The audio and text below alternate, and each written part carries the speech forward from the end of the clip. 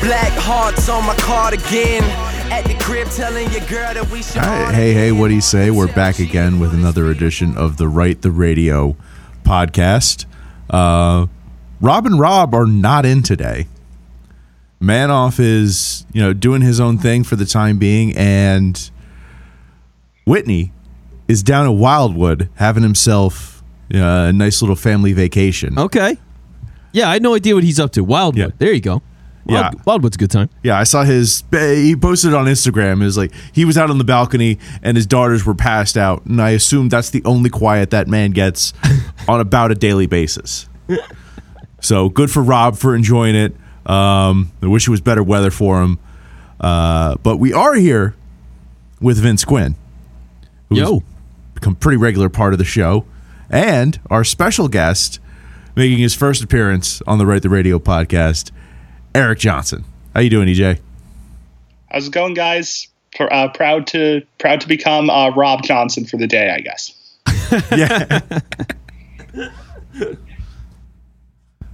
Yes, and we were talking a little bit before the show, basically just trying to avoid the Sixers, but we're talking about Grant Hill shoes, his deal with Fila's, and I found some. I'm showing them to Vince right now. Doesn't that kind of look like the floor of like a skating rink? That does. It's like that super multicolored. It's very colorful. It's got like a 90s very colorful vibe to it. But it's the height of the shoe is alarming. I mean, it looks like you're wearing a pyramid. Like it curves and it keeps going up. Mm-hmm. And then you've got the point in the middle that kind of accentuates the triangularity of it. It's not great. It's not great. There's probably ankle protection though. Yeah, and it's got that triangle shape to it, because you can very clearly tell, and Vince, you nailed it, there's a lot of height there, and there's a lot of colors there. Yeah, it's like knee protection as much as ankle protection. I mean, that is a tall shoe. They kind of look like they fit with the Suns uniforms, though, right now. Oh, yeah. No, they totally do. Which, by the way, full Suns bandwagon for Dario. Oh, for Dario? We're on it? Yeah, for the homie, Avi. Yeah. Okay, I didn't think that was going to be the first reason why, but all right, I can get down with that. Yeah, sure. Why not? I mean, I guess between him and Mikal Bridges, God, Monty Williams. That's the best option we have, right? You got to go with former assistant Monty Williams. Yeah. Coach. Yep. Yeah, Monty was great. What a year for him. But the whole thing is, it's so funny looking at the Suns now, isn't it? Because the Bridges thing, it constantly kills people here. Like, they're just so bad. And rightfully so. You drafted the guy, and his mom's here. And it's like this beautiful moment. And then they trade him for Zaire. So, like, that's hilarious. Yeah, Sarge being there is great. Monty Williams being there is great. But, like, that's a team that nobody saw a year ago winning a title anytime soon. Like 2-3, young guys still figuring it out. Devin Booker and all. They had pieces there, but man, like Ayton's been great in the playoffs. How good he's looked. Booker's gone off. They've just got so many quality young guys on that team, man. I'm jealous, honestly. I'm jealous of the Suns. Yeah, and I know this is something that our newly verified NBA man Austin Krell was talking about in one of his Film Room 5s about and Eric will know I'm a huge fan of funny jump shots. Oh, yes, absolutely. Cameron Payne looks like he should not make a single basket in this league. And he's a sniper. And I love watching it, but it's very curious. And I will say this, Chris Paul is exactly what that team needed. I didn't think it at the time, but it is a perfect fit. Yeah. Yeah, it was one of those things where I didn't expect it, but like the second it happened, it was like, oh, okay, yeah, like I could talk myself into this a little bit. I didn't even still, I didn't think they'd go this far, but man, I mean, all the injuries to the Lakers and the Jazz kind of stunk. I figured that was going to be the case. Did you guys buy the Jazz at all this year? Not really. A tiny bit. Yeah. I'm a hater is my problem. It was tough because I didn't think they were going to be the first seed. And I was like, oh, well, I don't know about this for sure. But when I saw them play, I was like, okay, this team's gelling. This team's going really well. I never saw them making the finals. I saw them conference finals max. So a second round exit really didn't take me that much by surprise. Yeah. That's where I saw it. It was like, okay, yeah, they lost to the Clippers. I could see that. Losing without Kawhi was bad. I mean, that's particularly bad, losing to the Clippers like that. But it's like, yeah, I mean, that's about as good as they are. So at least we're not the only team because, like, they're going to have a little bit of an identity crisis this offseason, too. I'm just glad it's not just us as a 1 seed with an identity crisis on a second-round exit. So I'll take that for what it's worth. And if we're going to talk 90s colorways, the Jazz uniforms, right, with the mountains essentially looking like a purple Coors Light can. Yeah. Oh, those I'm are here for that. yeah. The font and everything is wonderful with that. Yes, but Vince alluded to it, so I guess we can only dance for so long around the disappointment that was Game 7 and overall the 76ers' ultimately disastrous playoff run. And I know I said in our sort of writers group chat, I need 24 hours on the Sixers, and I've tried to do it, but I can't. I can't avoid stepping into the misery and the grime and the muck that this has all created, and it's sort of really, and I'm just going to go up front with it to get it out of the way, it centers around Ben Simmons' performance in the series. And I don't think I've seen, I don't know if it's the yips, if it's like a Chuck Knobloch, John Lester can't throw to first situation, or if this is like a severe rock bottom, we've seen someone have a mental breakdown type of scenario. And I don't know which one I would rather it be at this point. Well, he's clearly broken. Yeah. I mean, it is a mental thing, obviously. I mean, the guy is passing a wide open dunk. Like, it's ridiculous. And for him, the problem is he comes and goes anyway, right? Mm-hmm. Like, he's driving to the net some games, other games he's not. Sometimes he's really angry and you see him dominate a game, and other times he's not and he disappears. Like, he's had something mentally about being locked in anyway. And so part of that, I don't know, I do ask more questions now than I did before, which is like, how much does he really love basketball? Maybe he just happens to be incredibly good at it, and he puts in the time, not saying he's lazy, but like, does he love it? You know what I mean? Like, is he in on basketball? Does he truly want to be a great player? How much does he spend time trying to evolve his game? Because like, for him to be held back like this, you just have to wonder. It's just such a fundamental, like, the effort on the defensive side is great. He's great at that. He gets the accolades for that. But having the effort in the other areas where he's not as good, that's just the question that I have. Mm-hmm. Like, where is his head at in terms of the game? And then, obviously, what are the roadblocks that are holding him back? Yeah. So with Ben Simmons, I'm seeing a lot of comparisons between Markelle Fultz and him recently. Both have lost a lot of confidence. Both are, high-touted prospects. Matt, I'm sorry if I gave you a little bit of PTSD there. The absolute heebie-jeebies. Yeah.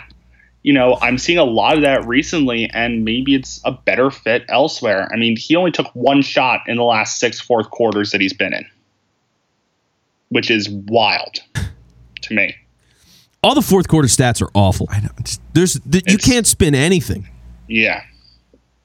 That's really the biggest part to me. Like, the thing that's so surprising about it is Simmons has been this polarizing guy literally from the jump. Like, they drafted him, and people are like, oh, he wants to be in LA, and he's just waiting to be a Laker and all this dumb stuff. And like, that was the life he lived. But as this conversation's continued to go on, I mean, it's raged. Like, this has been a war over, is Simmons a good player or not?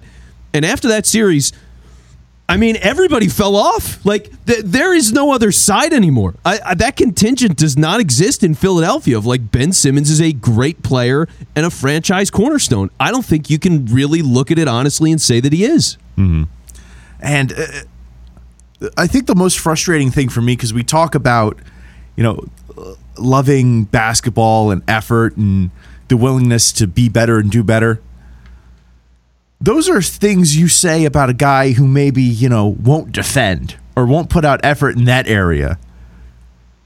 But this is a player in Ben Simmons who excels at that, who you can see is engaged defensively night in and night out, and he just turns it off on the offensive end of the court, which is so counterintuitive to, I think a lot of the things that we normally see from players who it can be frustrating. Yeah. Okay, let's talk about that for a sec, right? Because, like, I saw people putting out, like, he's lazy, which is not true. That is fundamentally not true. You can't call Ben Simmons lazy at all. You can't do it. Like, he's constantly playing hard on one side of the floor, and for him to play like that, it's not an effort thing. You don't turn it on and off to that degree. He just has no idea what to do with himself. He's completely lost, and he's scared out there. Like, it is what it is, but it's not an effort thing. Mm-hmm. Absolutely not. I mean, you see him hours before the game going, taking workouts and doing pregame shoot-around. Like, that does not tell me that guy is lazy. The man works his tail off, and there's just something that's mentally just not clicking, I think, and that's what's doing it more than anything. I think it's, to me, because I'm not, say, a basketball expert, but I have to look at this, in a couple different ways, and it feels a little bit like we've got maybe a Marinovich project situation on our hands, with how Ben was brought up, to be a certain player, how he was brought up to be left-handed, to differentiate himself, and he has so much family around him, and he had, that extension of the family in Brett Brown, for so long. Is this a guy who's maybe just having to reach a point where he has to step out of a comfort zone, and he's had to fall in order to do that, rather than see, this is a level that I have to go past? He's instead fallen back?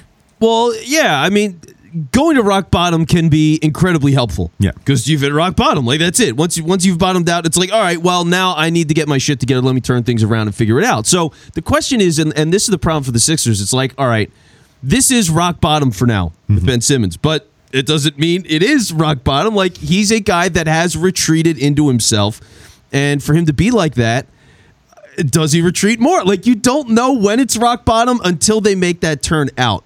And for the Sixers, and just for me watching the Sixers, it's almost impossible for me to give him the benefit of the doubt that he will turn it around. Now, other teams are going to look at it and think, hey, maybe we can turn him around, and change of scenery and all that stuff, and they should. Like, if I don't know, I've heard people mention like Sacramento or something. Like, if you have nothing to lose, or which is a weird fit, but I don't know, Detroit, you have nothing to lose, like, get them, fine. Like, see what you can do with them. Make something happen. Orlando blew everything up. Who cares? Simmons and Fultz together in Orlando. How about that?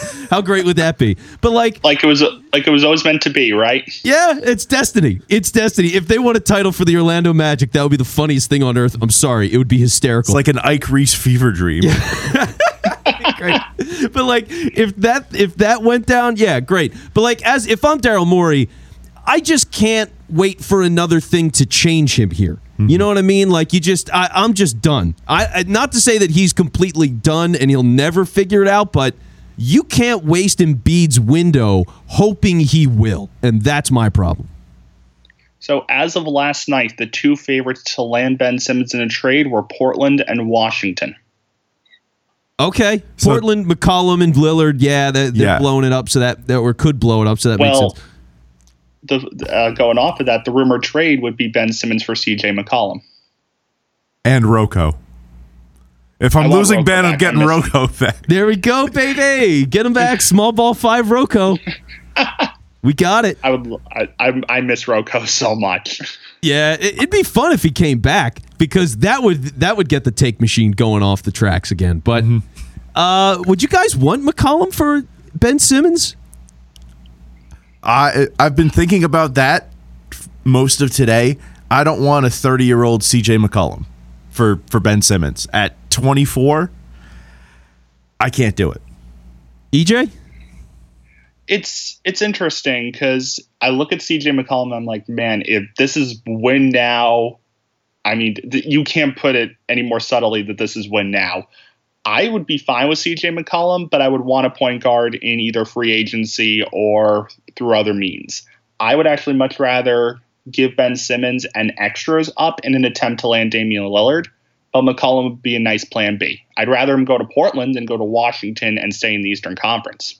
See, part of me wants him to go to Washington. Like, that would be fun to play against him a couple of times a year. Like that would be interesting. Taking a field trip down to DC and watching him play there. But yeah, I'm with, like, I would trade everything. I mean, everything, whatever you have to do, like all the draft picks. If it's Simmons plus everything to get Lillard, and that's what it takes, give up everything. Like, fuck it, you're in. You're in. You're trying to win with Embiid. So you're either trying to do it or you're not. And like McCollum, he's a nice player. I like him. They were a fun group together, him and Lillard and all that, the runs that they had, but he's not going to get you over the top either. And do I trust him to be a reliable second scorer that's going to take things off Embiid's plate? Like, that's my problem, right? Is you look at, I don't know, look at the Bucks, for example. Middleton can have games where he gives you 30, 35 in the playoffs. I don't know if I trust McCollum to be that guy. And you need something like that if you're going to get Embiid to just have enough gas. And it's like, I see McCollum and I see just like, I see Tobias in guard form. I don't see anything that's all that different. And I see two guys who are just going to end up being deferential to Embiid. And then we have sort of the same problem, where your offense is, again, sort of running through the center. And as far as trades go, I like Bradley Beal and sort of the illusion of that. I don't like making that deal, obviously, in the conference, and I don't know what that would entail. And I guess go for Dame, and you have to offer up draft picks, but I mean, where does that leave you with, players that could go, right? Because we saw, Maxey, was sort of coveted, and we wouldn't let him go now. How do we do that, while you're also trading a point guard? Well, presumably for somebody older. Would you add him in? I mean, let's say it takes you Simmons, Maxey, a couple of firsts, you get Bradley Beal. Do you do it? For Beal, no, because I think that resets the Wizards and makes them contenders. They're arguably as good as we are then. Yeah, I'd do it if it was Thibault. Okay, so like Simmons, Thibault, a couple of firsts, you'd go and make that deal? I would do that, but Matt mentioned Bradley Beal. I actually have my eye on a different guard in the Eastern Conference. I have my eye on Zach LaVine. Okay. I say Zach LaVine mainly because the Bulls need the draft picks. They just trade a whole bunch of them to Orlando to get Vucevic. Now, will they lose one tonight? I don't know. We'll see. But I see a team that needs draft picks, and I see a team that has extra in Philadelphia and a hole at shooting guard. I think Zach LaVine to Philadelphia makes a bunch of sense. I could help the Bulls with the rebuild, just expedite it. Well, I would love to have the player, but they traded for Vucevic. It felt like they were trying to get to the playoffs. So I don't know what the Bulls are doing. Like, they're in a weird spot. I thought that was an interesting move that kind of came out of nowhere last year, but yeah, like if they got LaVine, great. They just need somebody that can score, because for Embiid to have to do everything on both ends of the court all the time, I mean, he's too big of a guy. Like, he had rest going into the playoffs. They only played 5 games in the first series, and by the middle of the second round, I know he's got the meniscus tear, but he could still dominate in a half. Like, he just lost gas in the second halves of these games. Like, he didn't have the energy. That's the thing that kills me. So you need a guy that can have that workload, so Embiid just doesn't have to do everything. And that's why, I give up any. If LaVine is going to be that guy, great. Get LaVine. Now, another thing I am all for signing Kyle Lowry in free agency. I am all on board. No. Why not? Why not? Why not? He's 35. Okay. How much slower do we want this team to be? Like, they're going to move at a snail's pace offensively at this point. It's just, and again, I don't like the idea of getting significantly older, right? I don't think it's a good trend. I mean, Chris Paul is one thing, but he operates by moving the basketball, right? It's just not, I don't see the fits in terms of, a guy like Kyle Lowry. I don't know. Because it was there. We could have done it. Why would we do it now? Because you're not giving up any assets. Yeah, he's a free agent. That's you're doing it in free agency. Yeah, man. I mean, what did George Hill do? Did George Hill, I know he was on the floor, but I can't tell you a single thing that George Hill actually did. What did he do? Like, when they traded for him, I was like, all right, great. George, like, small under the radar move, whatever. Got a point guard. Like, what did he do? Now, the other thing is this. With George Hill, when they made that trade, I felt the team was done. I'm like, if you're getting George Hill, you're out on Kyle Lowry. Yeah. And that was the thing. Like, they tried to get Lowry and they couldn't. So it was like, all right, well, let's get the consolation. It's George Hill. So now, I don't care if George Hill comes back or not. Like, he doesn't do anything for me. I don't know what his deal is. Yeah, like, if his deal's up, great. Like, they tried something and it didn't work. But yeah, they need a legit point guard though. If it's not Lowry, you got to get somebody in here. You need it. And also, I guess when it comes to the money, right? There's a lot of things that have to move around, and if Simmons can't be moved without a significant package, I don't know how you do it. Yeah, then it's tough. Because we're getting who's coming off the books? Scott? Yeah. Definitely. You would assume Dwight Howard? Yeah, Danny Green, I believe. Furkan? Yeah, Danny Green's a free agent. So is Furkan, yeah, but Furkan said he wants to stay. Right. Well, yes. Probably 3 or 4 of those guys are on the record as wanting to stay. And I don't know. I mean, if Dwight's going to play for, a similar contract, do you say no to that? For the vet minimum, he was solid. It's just that, come playoff time, he wasn't exactly as effective, and that's always the Sixers' problem, right? It's like every year, it's some guy they're trotting out at backup center, and that guy never seems to work. So I don't know what you do. If it's the Covington thing where you're making this trade and Covington comes in like, yeah, sure, small ball 5 Covington, let's go that route. But like, man, yeah, they don't have a backup center option right now. He really could be back. I could see him back easily. Yeah, I mean, we're not calling up Christ Kamoji. He's not getting the. Well, yeah, at what, 7'6"? Yeah. Dude, I love that guy. I've never seen him play a second of basketball. I love that guy. Him, Taco Fall. Mm-hmm. I'm a big. I know it's wrong to like Boston Celtics. Big Taco Fall guy, big time. How can you not be? Well, I went and I covered a Blue Coats game once, and there was a Christ Kamoji triple double with points, rebounds, and blocks. The man had 11 blocks. It was insane. That's awesome. 11 blocks. What was it like to sit there and watch a man that's 7'6" block 11 shots in a game? It was unlike anything I've ever seen before, especially because you're at the floor level when you're at the Blue Coats games, and you're looking up at someone and it's like, oh snap! And the best part was they were playing the Nets G League team, so TLC was out there. Okay, like TLC's driving the lane and Christ is just out there. Nope. Awesome. So backup centers, huh? Yeah. Anyway. The tough thing is I haven't had any time because we expected to go further, you know. So I haven't really looked at the free agents yet, like figuring out who really is available and who's not. But man, I mean, Morey's going to be making moves. He's going to be making moves real soon. Like, do you guys see the whole Kemba Walker deal? How quickly that happened with the Celtics trading him to Oklahoma City? Does Brad Stevens only trade for people whose numbers he already has? I guess, yeah, that's the deal. Yeah, that's how it goes. But because when that trade happened so quickly, I was like, I didn't even realize you can make trades. Yeah, it just felt fast. So maybe Morey, he's got to be on the phones already. You would imagine, and that's what worries me, right?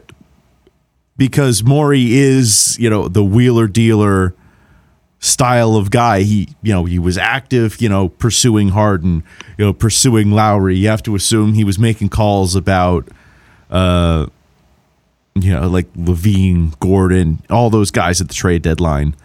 And now he's presented with this sort of albatross with what to do with Ben Simmons. And he's a fiery guy. He's kind of like us in that way. But but you hope he's very careful and very measured, because this is going to be the most delicate deal he's ever done. And you see sort of what happened with how the Rockets were constructed and how that fell apart very quickly. Well, yeah, I mean, he was constantly rolling the dice to try to shake things up to get that team over the top. Bringing in Chris Paul, bringing in that blew up, so now you're bringing in Russell Westbrook. Like, the nice thing is he's experienced in dealing superstars, like having big-time conversations like that. So I trust him there. Mm-hmm. It's just, yeah, I mean, really, how good does he think Simmons is, or how good he will be? Because the nice thing is that some teams are so desperate to get to the playoffs and just have somebody to sell that they'll take 4 years, 5 years of Ben Simmons. You know, like, oh, young superstar, he dates Kardashians. Like, come see the show. You know, that'll do something for people. But if you're trying to win a championship, nobody's looking at Ben Simmons as the missing piece. He's just not. I mean, he's not that caliber guy, and that's unfortunate because you think of defense, and it's such a great quality, and he can spot up on anybody. But when the offense is that bad, man, I mean, you can't trust it. Yeah. We're trying to get EJ back. He can't hear us right now, but my question is, and I've sort of been toying around with this in my head since Sunday night, who gets the next most blame for the Sixers' failures? Oh, next most blame, it's got to be Doc. It's got to be Doc? It's got to be Doc, right? Like, you look at the rotations and how long he left the bench guys in, and it's just like, what are you doing? Now, is that on Doc, or is that on Morey and Elton for leaving him with that? Because what else was he supposed to do? Play, Tobias 48 minutes? Well, for some of those games earlier in the playoffs, burn those guys a little bit more, run them a little bit longer. Some of these teams, you rotate, 8 guys. Like the Nets, I mean, this was game 7 for the Nets, but they only played 7 people. The 8th guy was in for 1 inbound pass, and he was just there. They sent in Nick Claxton to just jump around and like be a distraction, but they only played 7 guys. I mean, if you're in a killer moment like that, take the bench guys out and just play your horses, man. Speaking of the Nets, what a devastating game for Joe Harris. Dude, what a rough playoffs for Joe Harris. Yeah. He was getting a lot of love. It was like, oh, man, this big 3 in here, but everyone's sleeping on Joe Harris, and then Joe Harris slept. So not great. Not exactly great. People were saying, Joe Harris may have been an all-star snub, and oof. Yep. How times change. Yeah. But I'm wondering, because it's not just the championship window with Embiid, it's with everyone else. Right? Because say you lose a Danny Green.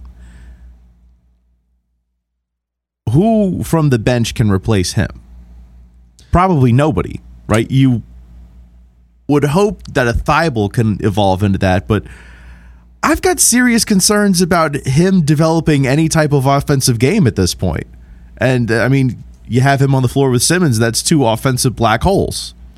Well, and that is the problem. So you worry about that for sure when it comes to the Sixers and the rotation and all that stuff. But you got to give Thibault the shot. At least he's willing to do it, which it's crazy to say. But, I mean, we have to state that he's willing to do it. And for him being so young, you got to give him time and see what he can develop with the shot. Let him fire away. Let him spend off seasons working on it because the defense is so transcendently good. I mean, he's already getting Defensive Player of the Year votes. Mm-hmm. So for him to be, second team, all defensive team, like all this kind of stuff, I mean, he's got so much going on that even if he doesn't end up being a two-way guy, he could give you enough that is a starter. Like in a year or so, like if he just gets a tiny bit better with the shot, he's a starter. How devastating was the 3-point foul on Huerter? Yeah. Dude, he crushed the Sixers. Yeah. He crushed them. I mean, that was brutal. It was like looking at a redheaded Kyle Korver. That's what it was, man. I mean, he just kept draining them. But you saw the foul from Thibault, and that hurt. Mm-hmm. That hurt in such a big way. Because especially, I mean, through the whole game, everybody had trouble scoring. Yeah. And then, especially late, I mean, no one was hitting a shot. And you get that, and it's like, oh, my God, brutal. And if we're talking yips, Have you ever seen Tobias miss so many close shots? I mean, layups not going in. That little fadeaway he does from, a couple steps back in the lane, hitting up against the front of the rim. That was, I think it's getting sort of swallowed up in Ben Simmons, becoming a turtle, but Tobias choked several times. Well, yeah. I'll say this for Tobias and his benefit. He's a third star. That's what he's supposed to be. He was giving you about 20 points a night. Yeah. Like, for what my expectations were of Tobias in the playoffs and what he actually showed up and did, I was all right with Tobias. Right. I would have liked more in Game 7, but I was all right. It felt different than last year. Oh, yeah. Oh, yeah. And that's the thing, right? Like, the playoffs do matter. How much better do you feel about Seth Curry now? Because... A lot, yeah. Right? Like, I looked at Seth Curry in these playoffs. I was like, holy crap. He was their point guard down the stretch. It's like, wait, really? Him and Embiid constantly going back and forth. Like, they made things work. And to have those guys in a situation where they were able to be the whole Sixers offense. It was like, man, I didn't think Seth Curry had it in him, but he did. He was great. He was really great in the playoffs. There were nights where he scored like 30, 35 points a night. Yeah, it was Steph-esque, if to coin a phrase. And Rob Whitney, who's, hey, Robbo, has told me that I'm too harsh on Tobias. I think some Twitter users are too harsh on Tobias, like the one who said he exchanged his ability to shoot for the ability to read good. What? Oh, my God. Ooh.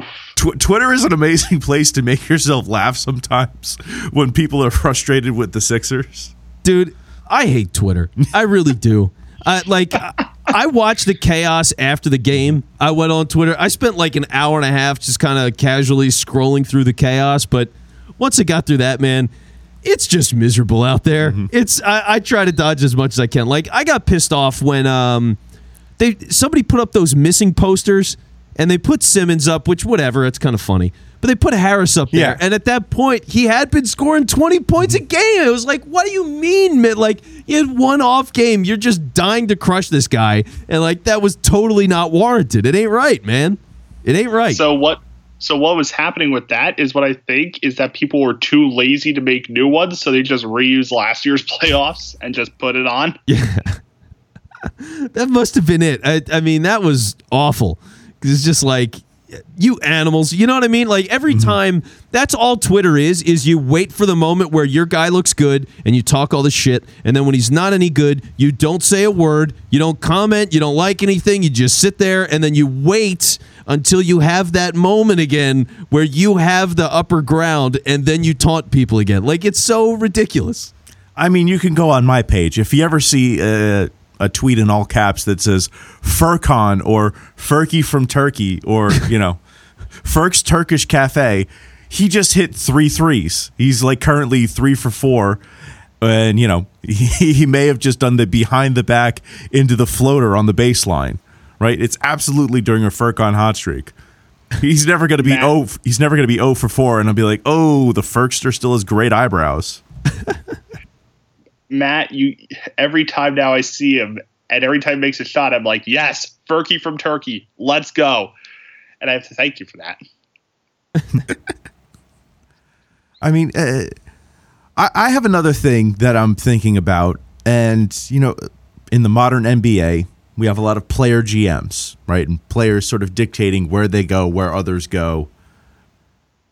How much does Joel Embiid need to be involved in the pending Simmons decision? Oh, yeah, he's got to be. He's got to be. Yeah, I would. Yeah, right? Yeah, he's too valuable. He means everything to the franchise, and you know it. And for him to play like that in the playoffs and Ben to play like that, yeah, it's going to matter. Now, let's be real. What are the odds that Simmons is begging the franchise to keep Ben Simmons in town? Like, why would Embiid do that? I don't know. It's always kind of a mystery where their relationship is in terms of, friendship on and off the court, and in terms of how good or how long Joel thinks he can play at this level realistically, and I mean how they want to structure the team. Is this a heart over head type decision for him? I mean that's what we don't know. Yeah, I think. Eric, are you doing this, or do you think Embiid would trade him? I would, mainly because I think Embiid would want somebody new to play with. I've been a proponent of saying that I don't think Ben and Embiid really coexisted really well. And I think if Embiid had a chance to play with like a better point guard or a better shooting guard, I think he would in a heartbeat. Like Rob Whitney? Yeah. If he's you in the chat, Dubs? Am I? Yeah. Wait, Whitney.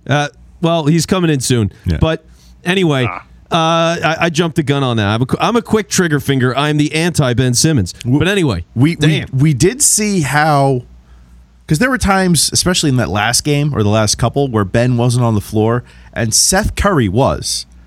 And he was running kind of a two-man game with Embiid that seemed to really work.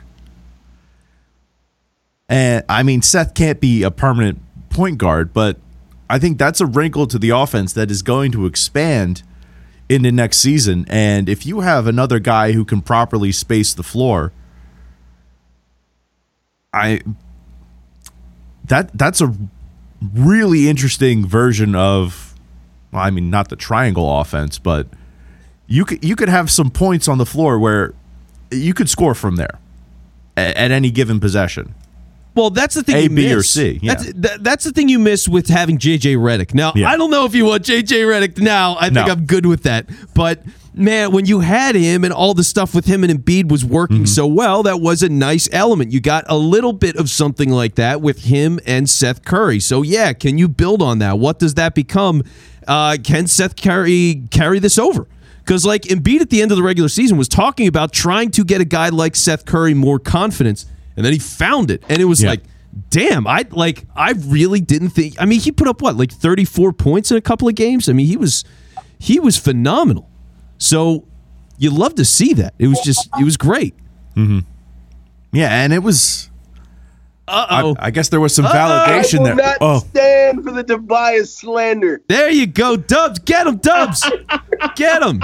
Toby was giving you 22 and 9, yo, every time. Thank you. Stop it. That's what you wanted from Tobias. He went- Everybody getting slander is Ben. It's Matisse making stupid fouls. He went 8 for 22. Where did Ben go? Give me 8 for 22. Tobias hit 75% of his free throws. Yeah, for Simmons to hit a historically bad rate of like 34%. I mean, you can't. He didn't even get half of Tobias. The best part was it made me think about Ben Wallace for the first time in ages. Because apparently it was Ben Simmons and Ben Wallace neck and neck for the worst playoff three-throw shooter. Wow. That's fun, actually. That's pretty fun to think of those two like that. What a connection. 6'10 Bens, defensive studs, oddly similar players if you want to simplify it. Imagine Ben Simmons with Ben Wallace's afro.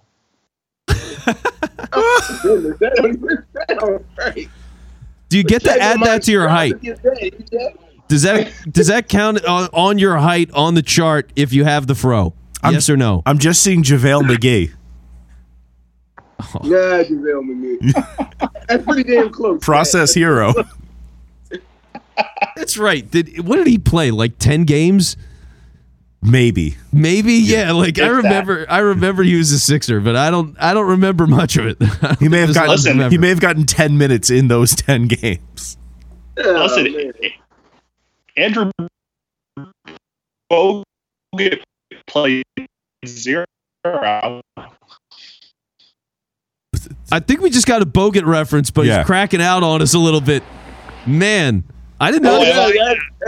It's like even worse is Bynum. Like we can talk about people that had to stay in Philadelphia where they contributed nothing but got paid for it.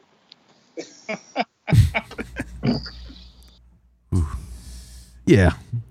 Ugly. Rob, where are you sitting? Stay or go when it comes to Ben?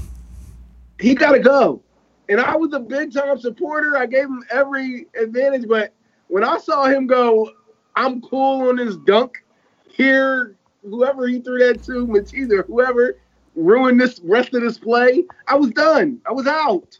He's got no heart. So He's gone. I am rebuild that man from scratch, and we don't have time for that in Philadelphia. I am the last Ben-abler then. Ben-abler. Yes, that's the term I've been hearing on the radio. Ben-ablers. I guess I was an enabler because I would argue with people. No, he's giving you defense. What about the 7 boards and 10 assists? And no, I can't do it anymore, man. I can't do it anymore. After I saw him legitimately give up an easy dunk because he didn't want to take the pressure, maybe not making it or being fouled or whatever, I'm like, he's way too timid. He can be fixed, but he got to be fixed elsewhere. It was at that moment that Rob Whitney gave up on Ben Simmons. Exactly. the black and white cutaway with the overhead narration. Yeah. I think that is something, because I see Ben as a very prideful guy, right? He sat out just to get Rookie of the Year, right? Yes, for the money, but also he wants those titles, right? He loves being the all-star, right? He loves being, defensive player, all NBA, that type of guy. I think this is something that's going to stick in his craw and is going to haunt and torment him for the next several weeks, or maybe the next 7 to 10 business days. And I think he really will. Maybe I'm just delusional, but I think this is it. I think this was that moment for him where he realizes I have to do something. I'm not saying he's going to get better, but I think he will do things differently. Now, it turns out he probably just really can't shoot, and then we're sunk and have the same problem, but I think things will change. I do believe there is a right-hander that we're going to see play next year. Okay. In a 76ers uniform. See, that is something. interesting. You have to consider the fact that he could be back. I mean, he is on the team, right? Like, there is a possibility that everybody else in the league that has a real worthwhile player on it looks at Simmons and goes, nah, we're good. And so if that's the case, and you got this guy back, what do you hope for? You hope he switches hands. You hope he ends up playing aggressive all of a sudden. You hope he's got a real shooting coach. You hope that people yell and scream at him. It was funny. I mean, this has gotten so bad that my girlfriend, who does not care about basketball at all, she's been in on the Ben Simmons stuff. Yeah, she's sending me memes of Joel Embiid carrying the bricks, and it's here's Joel Embiid with Ben Simmons. Yeah. She's sending that to me. She's not even from Philly, and she's sending that to me. So that's how bad this has gotten. She sent me, she's like, Shaq said he would beat up Ben Simmons. You know what? That's the kind of thing that I feel like it's got to get to. I don't know what's left. I don't know what's left with this guy. Because there's so many points where it's felt like if this doesn't do it, I don't know what will. Getting embarrassed in the playoffs where TJ McConnell takes his spot and wins the game against the Boston Celtics. That happened. The TJ McConnell game a couple years ago happened. You've got Jimmy Butler taking his job as a point guard in the playoffs. It's happened. So when it keeps happening again and again and again, I don't know at what point I'm supposed to believe it won't keep happening again. That's the thing, man. I can't. It kills me. You brought up Jimmy Butler, and that reminds me, after that bad Tobias game, Philadelphia fans have gotten so reactionary. People were saying, we really let Butler go for this. They're still on that. People are still bringing up Jimmy Butler. They wait. They wait to bring out those takes whenever somebody screws up. The entire time Ben was struggling, it was, we didn't want to give him up for James Harden. I'm like, the dude that got hurt? The dude that was a shell of himself? That was all throughout the playoffs. That was literally the entire thing I saw throughout that entire series with Atlanta. You were just thinking about James Harden the whole time? Yeah. I saw it on Twitter. I wasn't thinking about it. The narrative all over Twitter. Oh, we could have got James Harden. I'm like, this dude was hurt the entire time. There's a reason Kevin Durant played every minute of every game. Well, James Harden did too, though. James Harden in Game 7 played every minute, and for a guy with one hamstring, he was phenomenal. Like, I would take James Harden on. Phenomenal. Yes, he was. He was amazing. I mean, he was getting to the foul line. He was getting, I think, he had double-digit assists. Him with the last shot. No, they would have trusted him. How do you not give that last shot to Durant? How dare you? He had no legs. You see where the ball went? He had no legs. He passed it to Harden. Harden passed it right back. Well, yeah, because Harden had one leg the whole time. Harden was playing with a peg leg, and you had to give it to Durant, man. I mean, the shots Durant hit, he hit the overtime shot. Like, you had to give it to Durant.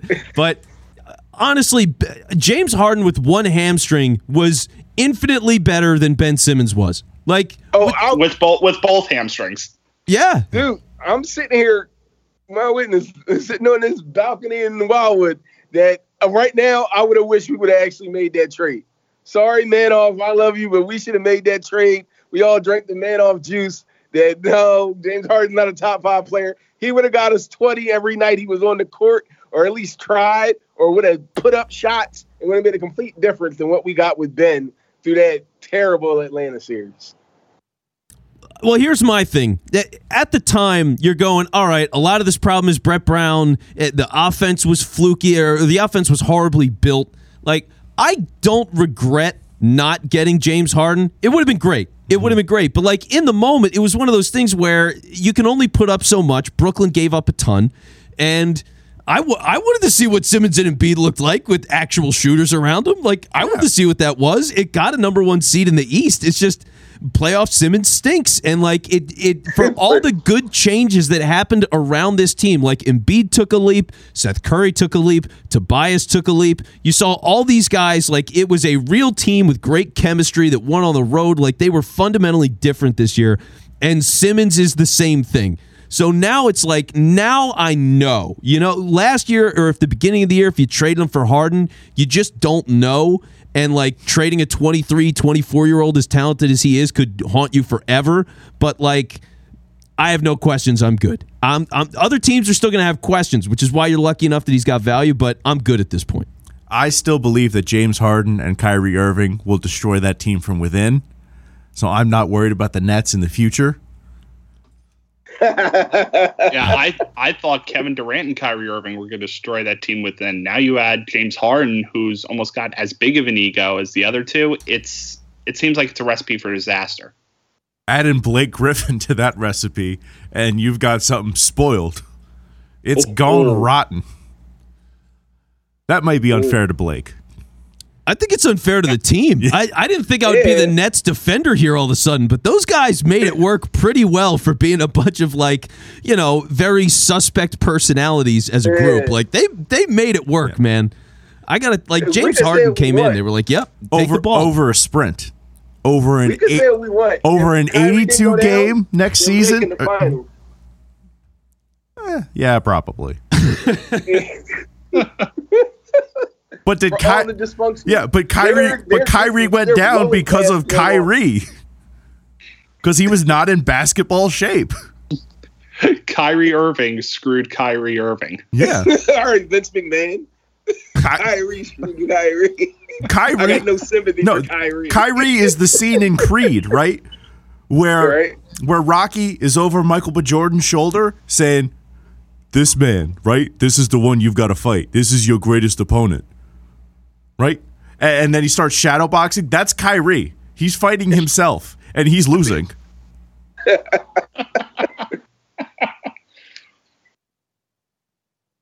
So the Phils. Ugh. Jesus. Yeah, that's about it. Yeah, there we go. But while I have EJ and Rob, how excited are you guys for Money in the Bank? Oh, I'm really excited. I want to see where this goes. There's some really good dark horses. I'm interested to see what EJ thinks as far as dark horses in the men's Money in the Bank match. Like, seeing our boy Riddle in his spot, I'd be interested to see him get the briefcase, whether Randy screws him if he does get the briefcase. something like that. It's some interesting ways it could go. If we're talking the darkest horse, it's got to be Johnny Drip Drip. I love Johnny Drip Drip. John Morrison. Matt seemed so happy when I told him that Johnny Drip Drip qualified for Money in the Bank last night. I just like, yo, Morrison's going to be in Money in the Bank. I find him immensely entertaining. And at some point he's going to hit the signature move off of the ropes onto a ladder, which is laying on somebody's chest. And that's just good, clean, wholesome fun. Yeah, it's every Morrison ladder match. Yeah. It's every Morrison ladder match. And I'm really excited to see what happens on SmackDown with the other qualifying matches. Because if we're getting the people like Ricochet and John Morrison and Riddle, and we get like that much talent, I'm really excited. And I think it could be one of the best Money in the Bank matches. Now, I'm more worried about what they're going to do after Money in the Bank, because it feels like for the past couple of years, that briefcase has been squandered multiple times. Yeah. The Otis scenario. Oh, yeah, that Otis well, thing was the whole shit. At least the guy that ended up getting the briefcase cashed in successfully and won the title. Yes, I was happy for Miz when he did that. I was very happy for Miz. They had to push the whole Bobby Drew thing. I get it. Bobby had his due. The Hurt Business was on fire. You had to do what you had to do there. But I wish Miz would have had a little bit longer of a run. Yeah, I could have seen that. But I'm happy for Miz. He did his role well. I can't believe they gave him the briefcase back after he failed to cash it in at TLC. Yeah. That surprised me. But I'm really looking forward to Money in the Bank. I'm looking forward to Kofi versus Lashley. I think that's going to be a very, very fun match. I do think Lashley takes it. Did you enjoy the Monday Night Raw Hell in a Cell for like the first 15 years? Yeah. So we have for the past 25 years, we had no cell matches on network TV. In 4 days, we have 2. Exactly. I did like Roman and Mysterio, though, on SmackDown. That was fun. Yeah. That was really good. Of course, I'm liking everything Roman does. I don't know if you can see me, but I got that acknowledge me shirt on. Yeah. Everything Roman's doing right now, it's just money. It's money in the bank, really, because everybody's eating it up. Rob's the head of the table. Acknowledge I am the head of the table. Acknowledge me. I am the tribal chief of Right to Radio. Matt knows it. I'm getting Matt a shirt that says right hand man. It's like, Jay, what's up? Main event Maratea. Exactly. Main event Maratea. If I had a couple more shades, I could challenge you for tribal chief, but I am part Irish, unfortunately. Yeah. See how quickly these WWE guys get off on their tangents. Yeah, I've totally lost all of this. By the way, I have no idea what the hell's going on. This is like, what is going on here? I'm just enjoying the ride at this point. I'm here to watch. Apparently, they're getting John Cena and Brock Lesnar to come back within the next 6 months. Oh, okay. Now that's I know. the way things are leading. Well, now that's my language. They want Cena Reigns at 6 months. Yeah, not even 6 months. Like a couple weeks. Oh, yeah, Cena Reigns SummerSlam is supposed to be what's going to happen. And probably Lesnar Lashley. Yeah. They're looking to cash in on Cena's big success with F9 and then Suicide Squad right into SummerSlam. Oh, okay. There you go. Wait, I didn't realize he's in Suicide Squad. Yes. Who's he playing? Apparently he's playing the Peacemaker. I'll find out when I see it. But okay, that's smart. Yeah. I mean, good for them. That's the thing with wrestling, right? It's good promotion. But what's the deal with Brock Lesnar? Why is Brock Lesnar coming back? If Cena makes sense, what's Brock Lesnar doing? He's nothing else really. Oh, okay, well there you go. Just let's dust off Brock. Yeah. Let's see what he's up to. Listen, he's living in Minnesota with Sable. He's living a pretty good life. Really? He's married to Sable? Yeah. Wow. Yes, he's married to Sable. He got kids in the whole 9 yards. Oh my God. Family man. Wait, wow. He's living in this rustic lodge up in Minnesota. Wait, you should see him when he's not EJ, when he's got his scruffy I chop down trees beard and shit. EJ, which one is the Undertaker married to? Is that Michelle McCool? Yes. Yeah, it's Michelle McCool. Yeah, I saw that. Yeah, that was on Last Ride, the Undertaker's documentary, which was really good. Highly recommend it. But he lives like in the middle of Texas, in the middle of nowhere. Makes sense. We also got some exciting, if we're jumping to other sports, FCF news today, which Petit put in the chat. Oh, yeah, I got to check that. What came out? I missed this. Expansion. Okay. Officially to 8 teams. Yes. Yeah, damn right. Wow. So that's a big leap. They were at 4 last year. Yeah. So they're I'm doubling That's up. double. that. Yeah. That's twice. Yeah. Investor money, baby. Bring it on in. That's what it is. They're just raking it in. So they got somebody to buy it, which makes sense. I mean, if you could tell me, hey, would you like to own a football team from the ground floor? I'd be like, yes, I would. Yep. Speaking of which, at D's, where are my cards? Oh yeah, the trading cards. They got to send those, dude. I got 2 boxes. Right, yeah. So Come on. I think they were due to ship out, I think, the 12th, Yeah. or that's what it had said. Yeah, setbacks. Okay. Setbacks. Yeah. Yep. Couldn't get Trav Daddy's face quite right.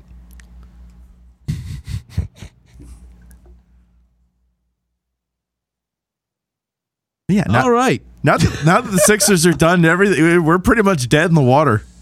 Yeah, I have no exactly. desire to talk about the Phillies whatsoever. No, I say we bury them. Anything Really? goes at this point. Yeah, if I'm not on next week, you could do that next time. You know, it's like do it when I'm not here. I don't feel like talking about the Phillies. I'm good. Next week, extreme badminton. Like that's where we're going. There we go. got Let's nothing else. let's just play. Let's just play badminton for the show next time. Listen. In 2 weeks, we can talk about the hot dog eating contest. Maybe. Is Kobayashi coming back yet, or is it still chestnuts to lose? Man, I'm a big Kobayashi guy. I remember the one year Matt Stoney beat Chestnut, and it looked like the planet was just gonna evaporate. Is the Black Widow still competing? Former Wing Bowl champion? That I don't know. Couldn't tell you. Aw. Apparently, there's a chicken wing shortage. Yeah. What you gonna be selling thighs now? Yeah, that's the thing. Wingstop's on Thigh thighs. stop. It's thigh stop now. That's a club somewhere, I think. Thigh Stop. But man, The gentleman's bar. hey, thighs are great. I'll take a chicken breast over a chicken thigh and not think twice about it. That's an easy decision for me. Thigh Stop is 100% in OKC. That's why James left. Thigh stop. Kemba Walker's gonna love Thigh Stop. Oh yeah. There you go. Awesome. That's his reason to stay right there. Oh, you got to re-sign with the thigh stop in town.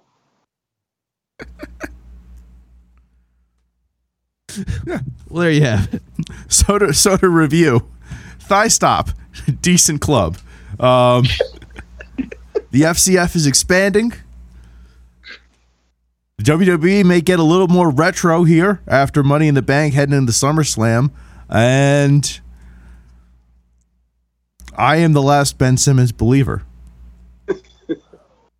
Yeah. It sounds about right. Yeah. Makes sense. Okay, Yeah. yep. Yeah. I think you got everything lined up. All right. And with that, I think we've just about hit time to wrap. I just have to marvel at that fantastic timepiece that Dubs is showing off right now in the video chat. Ooh, fancy. Made out of real plastic. Yeah. No, I'm Genuine. Plastic. Grade A plastic. Exactly. Biodegradable here, pal. Do it for the environment. No, it looks good, Dubs. It looks good. Dubs, where can the members of Watch Gang find you online? They can find me on Twitter at Rob M. Whitney. They can find me on Instagram at Robo the Writer. You can find me on Facebook. Just type in Rob Whitney. I'm all over the place. You can also go get the book, Hope Over Hurt. It's on Amazon in digital and in paperback. And you can probably also find me in the pool in 10 minutes. EJ, online addresses. Online addresses. You can find me on Twitter at Eric Johnson 6. That is ErikJohnsen 6. That's right. My Scandinavian heritage really comes out in full force. And you can find me on Instagram at Eric.Johnson, name spelled exactly the same. And you can find me probably at a pool within the next day or so, not the same pool that Rob's going to, my local pool. I'm not doing that drive to Wildwood just yet. All right. Well, you can find me in the shower every week, and that's it, though. It's only once a week. It's once a week. That's it. I come and I go. Otherwise, I smell fantastic. You have a nose problem. It's not me. Make sure the curtain's closed. No. The We live stream it. I've got an OnlyFans account. You can find me on OnlyFans at It's Vince Quinn. That's all one word. It's Vince Quinn. Same as Twitter and Instagram, where those are actual accounts where I'm not live streaming myself naked. So it's Vince Quinn. Nice and simple. And also, Last Out Media. Just look up Last Out Media. Working on all the podcasts. That's where we're doing the show. LastOutMedia.com. And I am Matt Maratea. You can find me tailgating the College World Series, aggressively rooting for schools I didn't go to. Let's go Vandy. Always been a big Commodore. They're the Commodores, right? Solid band. Yeah. Solid band, Yeah. the Commodores. Yeah, Yeah. big fan. I do want to mention though, I liked how Rob went from like his pool to my local pool to the shower. Like the bodies of water are just getting smaller and smaller and smaller. Yes, you can find me in a kiddie pool with my feet likely above my head.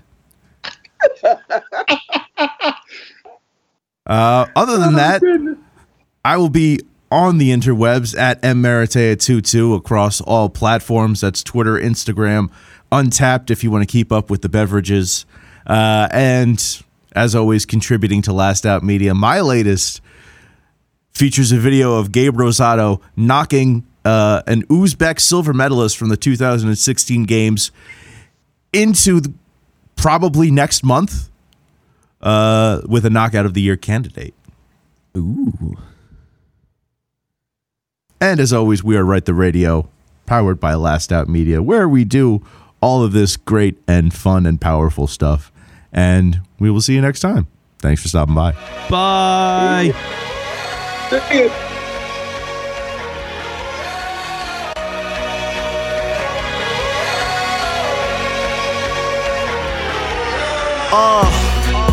Black hearts on my cardigan. At the crib telling your girl that we should order in.